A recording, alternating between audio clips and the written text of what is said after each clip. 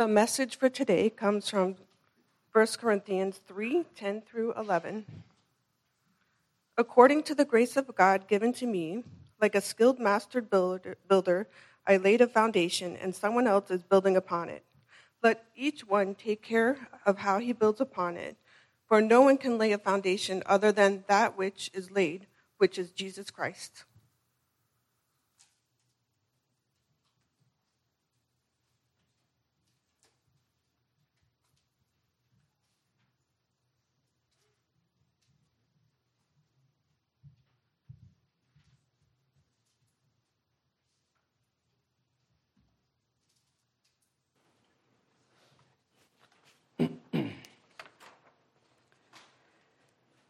Please join me in a brief time of prayer.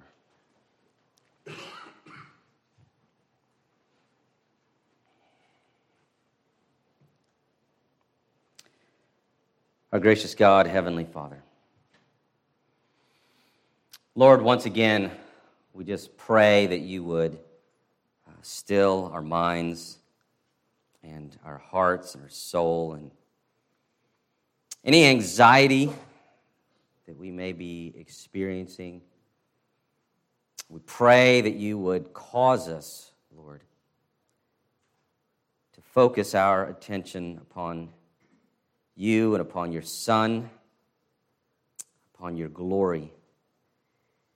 We pray that as we look into these two verses that are so packed with meaning and practical application and deep theological truths regarding your Son, Father, we pray that by your Holy Spirit you would teach us your word. We pray that by your word you would mold us into the image of your Son. We pray that you would enable us to see a greater glimpse of your glory this morning. We pray all these things in Christ's name. Amen. So every homeowner knows that one of your greatest fears, one of your greatest nightmares is starting to see, cracks in your walls, right? Cracks in your ceilings that maybe aren't going in the right direction or shouldn't be there at all. Doors that no longer open right or shut right, and you begin to wonder, there's something wrong with the foundation, right? Because nobody wants a foundation problem. It can be a nightmare. It can be extremely expensive to repair. I remember years ago, Terry and I were looking for a home, a new home, and it was here locally somewhere, and we saw this ad on, one of those real estate websites, and it showed photos of the inside of the house, and it was vacant, and it was a beautiful home for dirt cheap. And we thought, the price is worth looking at. And so we went there, and sure enough, beautiful home, marble floors, great location, foundation problems so severe. You could see the floor sort of shifted in certain places. And the real estate agent said, yes, this is why it is so inexpensive. It can be fixed. They've already looked into it. It can be repaired, but it's going to cost tens of thousands of dollars to repair the foundation. But if you're willing to do that, you'll have a nice big home. And we didn't want that headache, right? So we went elsewhere because who wants to move into a house that immediately needs to have major foundation repair done to it? Of course, most of us are aware of one of the most famous foundation problems in the world is the Tower of Pisa, right? I mean, who's not familiar with that? It's an interesting story if you're familiar with it. It actually took 200 years to build that tower. It's 7 floors. 7 stories. It took 200 years to build it. Construction began in August of 1173. And it began to sink after the 2nd floor. They got to the 2nd floor and it started sinking. You wonder why they continued. Pride? I don't know. But they continued building, And they didn't actually complete the second floor until 1178. So started in 73, 1178, they got done with the second floor. It's already starting to sink, just a little. Maybe they thought, well, maybe that's as far as it'll go, right? We won't worry about it for now. But then construction got halted for about 100 years. They stopped working on it because then Pisa was in various wars with surrounding city-states in that day and age, Genoa, Florence, Lucia, and so they were engaged in wars for about 100 years. The tower resumes construction in the year 1272 with more gradual sinking. As they continue to build, it sinks more. So one way they try to fix it, I thought this was interesting, I learned this, reading up on it recently, is that the side that is leaning, they started to extend the walls, hoping to maybe make it look straight. We'll make this side taller than the other side. So it not only leans, but if you look closely at it, it actually curves. It is a messed up building. It eventually ended up leaning almost 6 degrees is the amount of lean. They completed the tower in 1372, and there it stood, leaning about 6 degrees for that length of time. It wasn't until the collapse of a tower in 1989 in France that they ended up closing the Tower of Pisa from 1990 to 2001. They called in all kinds of international engineers to try to save this thing because it was just a historic monument at that point. And they did all kinds of different things to it. They tried to stabilize the base of the side where it's leaning. They put weights on the other side of it to help make it lean more that way. And then they ended up putting these cables on it. They strapped cables around it that extend several hundred feet and are anchored into the ground, pulling the tower away from its lean so that people can actually go inside of it now. So apparently it is safe to go inside if you want to visit the Tower of Pisa. Interestingly enough, there is debate as to who the original builder and designer is, probably to his benefit, right? Like, who wants to be known for the one that built and designed this thing? So we don't really know. It's a toss-up between two individuals. Accurate records were not really kept well, so we don't know who to blame for the Tower of Pisa. But this is what Paul is going to begin to address in this section that we're going to look at, because as I said at the beginning, I mean, every builder will tell you that the most important part of any structure is the foundation. Because you can have a great design, you can have the best building material, all of the highest quality material, but if you build it on bad ground, then none of it really matters, because it's going to begin to sink or it's going to fall apart. Or if you build it over a sinkhole, well, there it goes, right? The whole thing is going to simply disappear on you. You've got to make sure you've got the ground just right before you start building upon it. And so this is what Paul is going to begin to address when we look at verses 10 and 11. And what he does is he picks up on the last phrase in verse 9. Remember verse 9, he says, "For we are God's fellow workers. You are God's field, God's building." And so from verses 5 to verse 9, remember, he's been using more of a farming metaphor. That, I planted, Apollos watered, God provided the growth. He's using this farming metaphor. But then he gets down to the end and he says, you are God's field, you are God's building. So then he picks up on that last phrase regarding God's building, and he's going to start talking about what a building looks like and what it should be like, and the importance of the foundation and the importance about how you build upon that foundation. Because Paul wants them to understand that as a church, the foundation that was laid for them is good.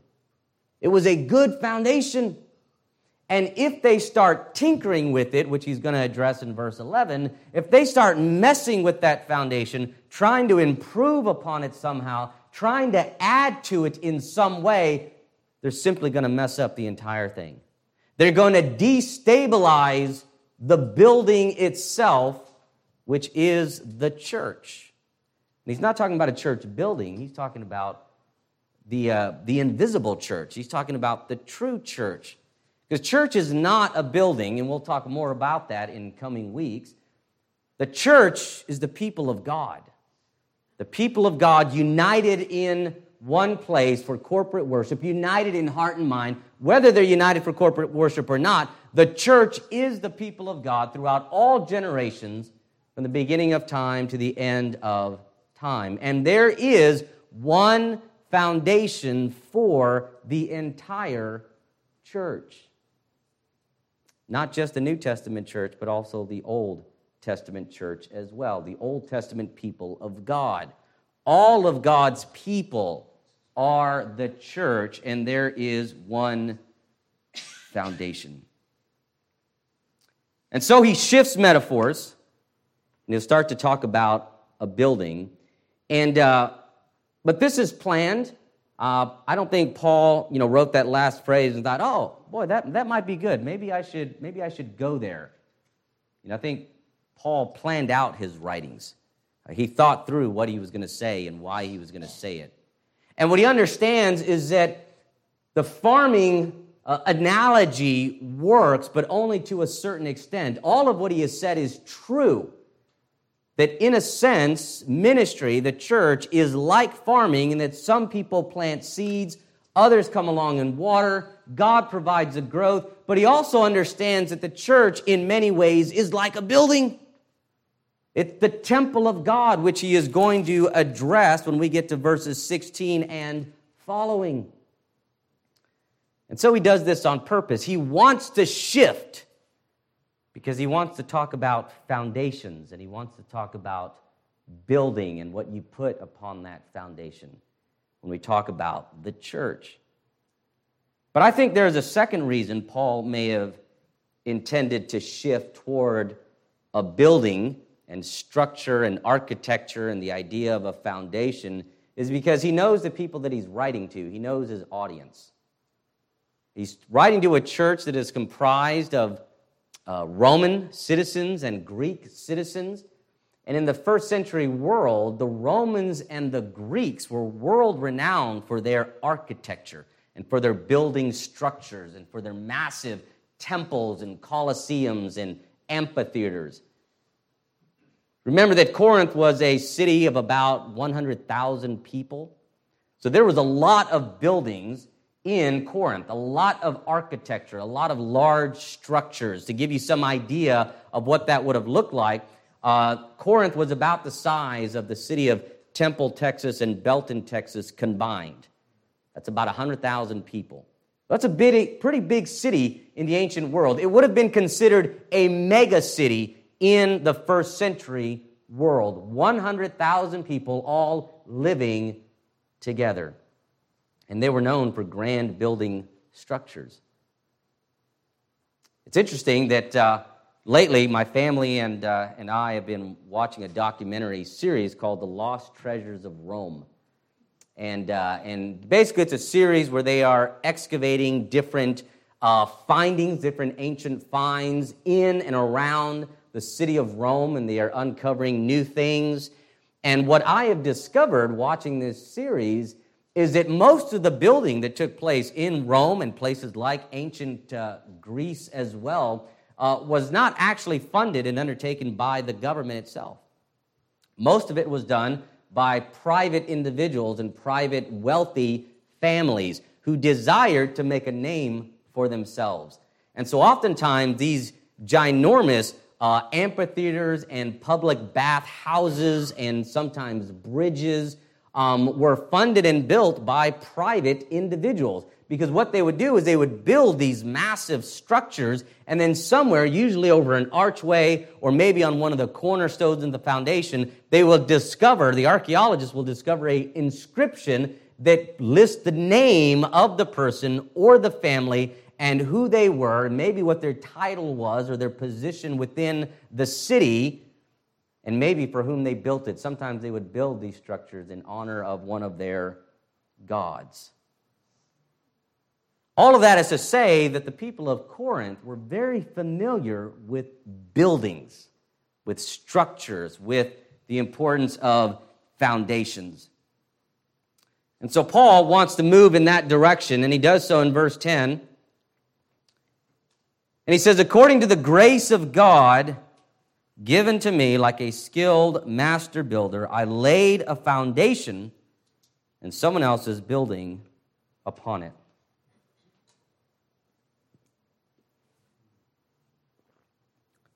What I always appreciate about Paul is that it's great to see him constantly giving credit to God.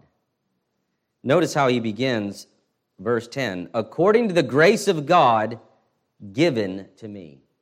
So although he describes himself as a skilled master builder, Paul wants to keep reminding him that it has nothing to do with him. Whatever gifts Paul has, whatever skills he has, whatever abilities he has, whatever usefulness he has been in ministry and for the kingdom of God and for the glory of God, he wants to keep reminding them, it's not about me. And he wants to remind them of that regularly, you see, because the church in Corinth believed that it was about them. They're so wise. They're so spiritually mature. They know what they're doing. When it comes to church or whatever else, they're borrowing from the wisdom of the world. And Paul ends up telling them, as we saw back at the beginning of chapter 3, that you all really are infants in Christ. You think you are so mature, but you are really just infants in Christ. Paul wants them to understand that this is true not only of his ministry, but it's also true of the ministries in Corinth. It's also true of all of their giftedness. It's also true of their church. It is true of every ministry. If you are involved in some sort of ministry that God has been using you for, and that ministry is successful, it's a blessing people, and people are enjoying it, and they are telling you about it, and how much they have been blessed by what you are doing, just know that you are simply a tool, a vessel that God is using. Even when it comes to farming, you know, that's what Paul is talking about when you look back at verses 5 to 8, one plants and another waters. Paul is basically saying, look, I'm just like a spreader, right? I have a spreader at home. I put in it fertilizer, or I'll put in it, fire ant killer. And you push it across the yard, and it spins, and it just scatters whatever it is you're trying to spread. Paul sees himself as, I'm just a spreader. I'm just a tool that God used. He dumps the seed into me, which is the gospel of Jesus Christ, and he just uses me to spread the seed everywhere. And Apollos, well, he's just a watering bucket. So if you're involved in ministry, understand that this is true of all of us. We are all just spreaders and buckets. And without God using us, we sit there idle and do nothing. We can do nothing in and of ourselves for the glory of God. This is true of this church. I mean, I may have been the one who initially planted the church as the church planting pastor. I wasn't the only one. Obviously, it was done with 3 other families involved. But at the end of the day, this church has not gotten to where it is because of me. In fact, it's gotten to where it is despite me. God didn't need me. God just needed someone with a pulse. And he just happened to use me. In fact, I think he was scraping the bottom of the barrel when he used me. But it's not about us. It is always about God. God simply using people that really have nothing to offer. You see that time and time again throughout the Bible, right? God calls Moses, who says, I can't even speak. I've got a stuttering problem. God says, no, you're going to be my prophet. God calls David the runt of the litter. You're going to be the king of Israel. God called Paul a persecutor of the church, someone who hated Christians, and says, you're going to be the greatest of my apostles. God enjoys using the weak and the foolish things of this world to bring himself the greatest amount of glory. And so Paul says, like a skilled master builder, the word skilled, interesting, is the Greek word sophos. It's related to the word Sophia, wise, builder, a wise, a skilled, an intelligent builder. The word master builder, those two words, is one in the Greek, it's architecton. That's where we get our English word, architecture or architect. And it does mean that. It's not just a builder, it is a master builder. And so Paul says, like a skilled, like a wise master builder, I laid a foundation and someone else is building upon this foundation. So while Paul sees himself as a skilled master builder, it's not arrogance, right? He recognizes that it is all about the grace of God, that Paul laid the foundation and someone else is building upon that foundation. And that someone else, by the way, is not Apollos.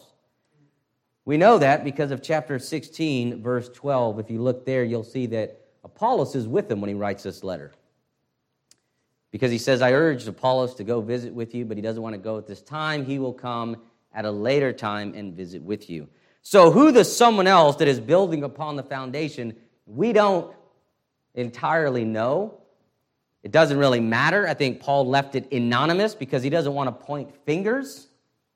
The point is not who's building upon the foundation. The point is what they are going to put upon the foundation. And the point that he ultimately wants to make is what is this foundation. But right here, what Paul is driving home in verse 10 is that it's all about teamwork. It's all about teamwork. I planted the seeds, someone else does the watering, God provides the growth. I laid the foundation, someone else is building upon it, right? Paul wants to be very careful not to claim any credit for himself. It is God who grows the crops. It is God who ultimately builds the building and puts it together. Paul will talk about that, in fact, in Ephesians chapter 2. And we'll look there in a few minutes. But in the end, Paul wants to drive home the point that he saw himself as simply an instrument being used of God, that in and of himself, Paul saw that he is nothing. He's a nobody without God. He is useless without God. And I think that is important for all of us to remember, because if we forget that, then pride begins to creep in. We start to become arrogant. We start to think, oh boy, I am a wonderful gift to God, because look at what I've been able to accomplish for him.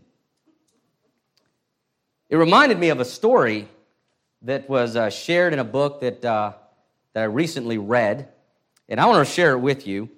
And I'm just going to read it to you because I don't want to mess up the details, and it's worth hearing.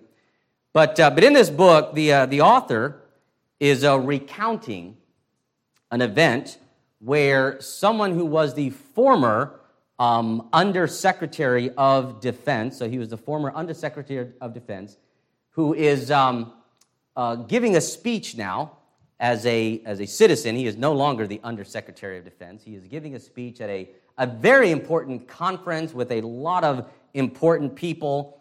And while he's giving this speech on leadership, he stops during his speech and he picks up a styrofoam cup that's got coffee in it, and he takes a sip from his styrofoam cup. And then that's where he stops, and he kind of breaks away from his speech. And he says this, you know, I spoke here last year. I presented at this same conference on this same stage. But last year, I was still an undersecretary. I flew here in business class, and when I landed, there was someone waiting for me at the airport to take me to my hotel. Upon arriving at my hotel, there was someone else waiting for me. They had already checked me into the hotel, and so they handed me my keys and escorted me up to the room. The next morning when I came down again, there was someone waiting for me in the lobby to drive me to this same venue that we are in today. I was taken through a back entrance, shown to the green room, and handed a cup of coffee in a beautiful ceramic cup. But this year, as I stand here to speak to you, I am no longer the undersecretary. I flew here in coach class, and when I arrived at the airport yesterday, there was no one there to meet me. I took a taxi to the hotel, and when I got there, I checked myself in, and I went by myself to my room. This morning, I came down to the lobby and caught another taxi to come here. I came in the front door, found my way to the backstage. Once there, I asked one of the techs if there was any coffee. He pointed to a coffee machine on a table against the wall. And so I walked over and I poured myself a cup of coffee into this here styrofoam cup. It occurs to me, the ceramic cup they gave me last year was never meant for me at all. It was meant for the position I held. I deserve the styrofoam cup. My friends, we all deserve the styrofoam cup. Regardless of who you are, regardless of what you do, regardless of how God may use you for His glory and for the benefit of the saints, we all deserve the styrofoam cup. Because in and of ourselves, without God, we are nobodies. We are nothing without Him. But here's the point that Paul wants to drive home in verse 11. According to the grace of God given to me, like a skilled master builder, I laid a foundation, and someone else is building upon it. Let each one take care how he builds upon it, and we'll look more at that, the meaning of that sentence. I'm going to leave that alone until we get to verses 12 to 15, because there he'll talk about how we should build on it and why we should be careful. But then in verse 11 he says, "For no one can lay a foundation other than that which is laid, which is Jesus Christ." That is, as the master builder, Paul has laid a foundation. To try to somehow relay that foundation, to try somehow to replace that foundation, or to add to that foundation, or somehow to improve upon that foundation, Paul is telling them, is to invite disaster. You have a good, solid foundation. Leave it alone. Don't mess with it. By foundation, Paul means the person and work of Christ. We know that because that has been his driving point since the beginning of the book. But in particular, in chapter 2, verses 1 and 2, he says, "And when I came to you, brothers, I did not come proclaiming to you the testimony of God with lofty speech or wisdom. For I decided to know nothing among you except Jesus Christ and Him crucified." Paul says, I didn't come with all this great, lofty, philosophical wisdom and intelligence. I came with the simple message of Jesus Christ. The person and work of Christ is what I came to you with. That is the foundation that Paul is speaking of. And we know that because he specifically says that in Romans chapter 15.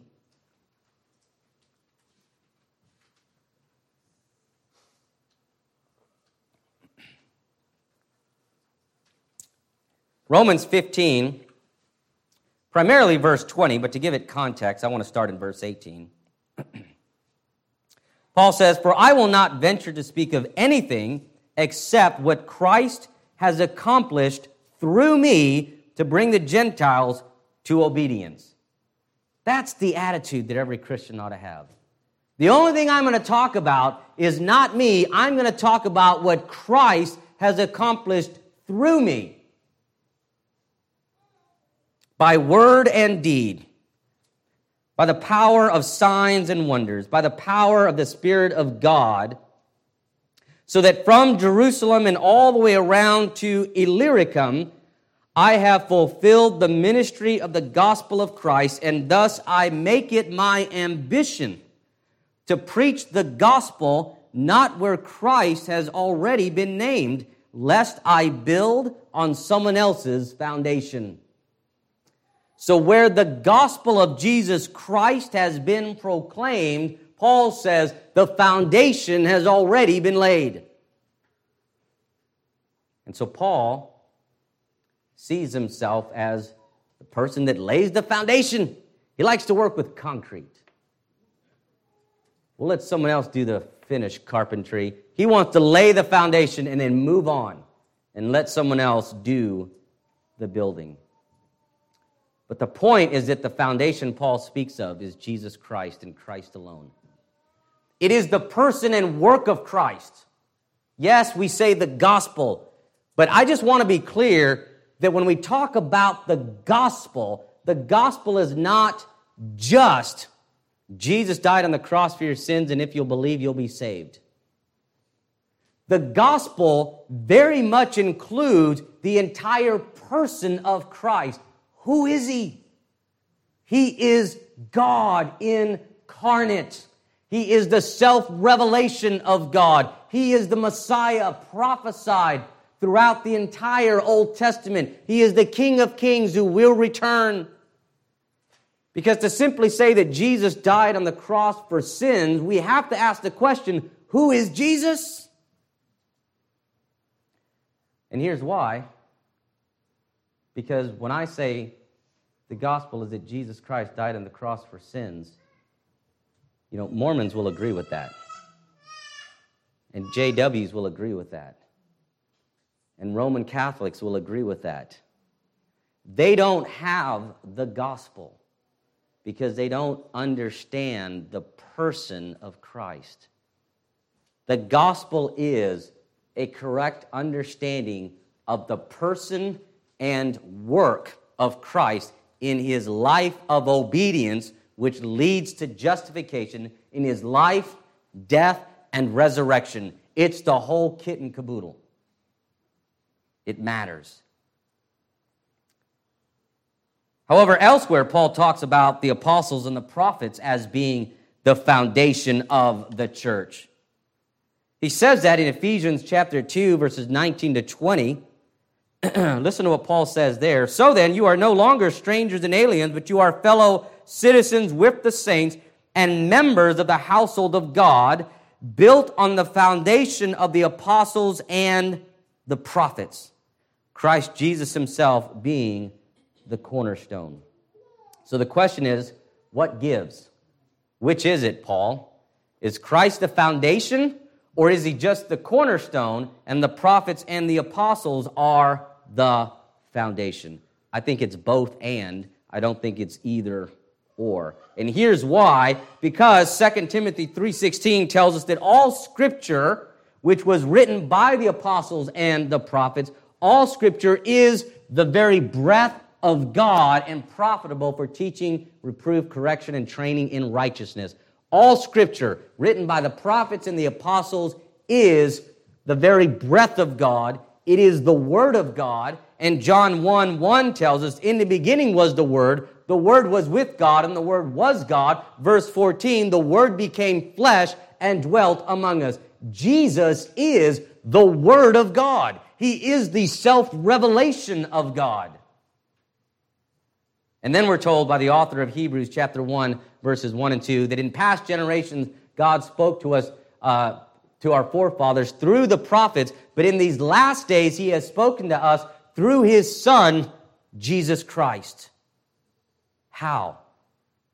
Just directly in the Gospels? Yes, but also through the apostles. This is all Jesus speaking to us. This, from Genesis 1 to Revelation 22, is all Jesus speaking to us, because Jesus is God, and Jesus walks through every page of the Old Testament and every page of the New Testament. Finally, Jesus says in Matthew chapter 7,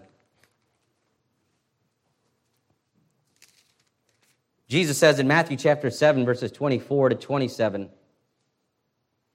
talking about foundations. Everyone then who hears these words of mine and does them. Christians don't like to hear that, right? Doing stuff. Sounds like works. I don't like doing. Right? Hexton, quit taking us to these passages that talk about doing. We don't want to do stuff. We just want to believe stuff. It's easier. Everyone then who hears these words of mine and does them will be like a wise man who built his house on the rock, on a solid foundation. And the rain fell, and the floods came, and the winds blew and beat on that house, but it did not fall because it had been founded on the rock. And everyone who hears these words of mine and does not do them. People who read the Bible and go, well, I don't know about all that. Seems so technical. You know, I'll just love God, kind of figure out my own way. He'll be good with that. Everyone who hears these words of mine and does not do them will be like a foolish man who built his house on the sand, and the rain fell, and the floods came, and the winds blew and beat against that house, and it fell. And great was the fall of it. Paul describes himself as a skilled master builder who lays solid foundations. You know why? Not only because God got a hold of him, but Paul read this and followed it. This is what it says. This is what we ought to do as Christians and in the church. The church should look like according to the Word of God. The foundation for the church and for the Christian life must be, first and foremost, the gospel. But more broadly and closely related, it must be based upon, built upon, grounded upon the person and work of Jesus Christ, i.e., the Word of God, the Scriptures. Jesus is the Word. The problem is that the church in Corinth were attempting, knowingly or unknowingly, to add something to the foundation that Paul had already laid. That's what he drives home in chapter 1, verses 18 to 25. Quit borrowing from worldly wisdom, he tells the church in Corinth. Stop borrowing from the world and adding to what I've already given you. All you need is the Word of God. And apparently, they don't learn their lesson. They keep on with this problem, because we'll see later in 2 Corinthians chapter 11, verses 3 and 4, listen to this. Paul says this to them, but I am afraid that as the serpent deceived Eve by his cunning, your thoughts will be led astray from a sincere and pure devotion to Christ. Why? For if someone comes and proclaims another Jesus than the one we proclaimed, or if you receive a different spirit from the one you received, or if you accept a different gospel from the one you accepted, you put up with it readily enough. In other words, they are committing the same fatal flaw that the church in Galatia was committing. Paul goes there, he lays a solid foundation, gives them the right gospel, leaves, and then they start following other teachings. They start incorporating the things of the world into the pure gospel. And they start to make a mess. The same problem that Galatia is having is the same problem. Galatia and the church in Corinth is the same problem that many Christians and many churches have today. Many Christians and many churches are still struggling with this, knowingly or unknowingly. We want the gospel and something else. We want to live our lives by the Bible and something else. As Voddie Baucham wisely stated in his book, Family driven faith. He says the problem with many Christians today is that we get our marriage counseling from Dr. Phil. We get our parenting advice from Dr. Spock. We get our sexual advice from Dr. Ruth. And the only time we go to Dr. Jesus is when there's no other doctors to turn to.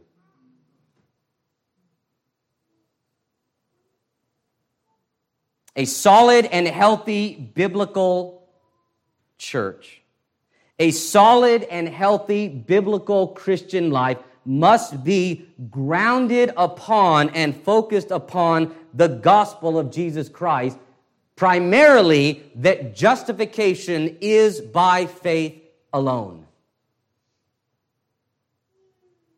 But more broadly, a healthy and unified church, a healthy biblical Christian life or marriage or whatever it is that you are dealing with must be grounded upon Christ alone, upon Scripture alone.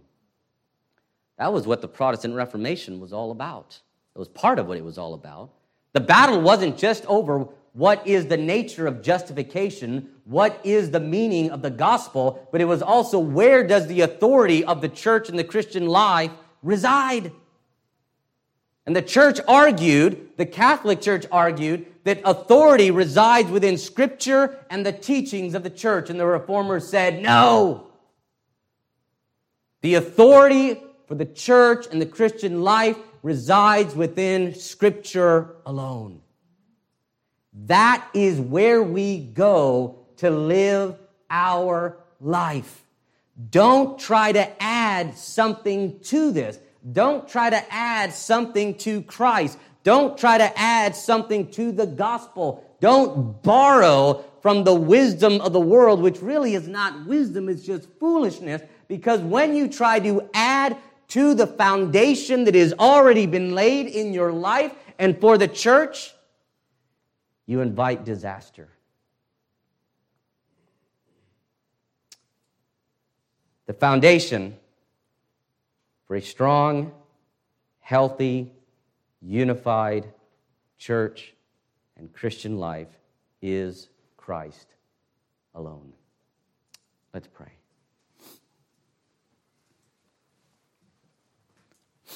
Our gracious God, Heavenly Father,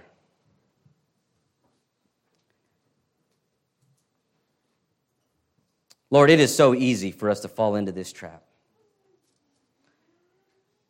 It is so easy for us to watch our television shows, to watch our movies, to gain information from our favorite news outlet, to scroll through social media, to read our non-Christian books, and to pick up ideas here and there that we think sound like good ideas. Well, let's just add that to our Christianity. Father, I pray that you would help us to not do that. I pray that we would follow the words of Paul, that we would follow the words of Christ, that we would listen to the words of Christ, to the Word of God, and we would seek to do it, whether it makes sense or not. That we would seek to live out what has been revealed to us through your word. And Father, we pray all of this in Christ's name.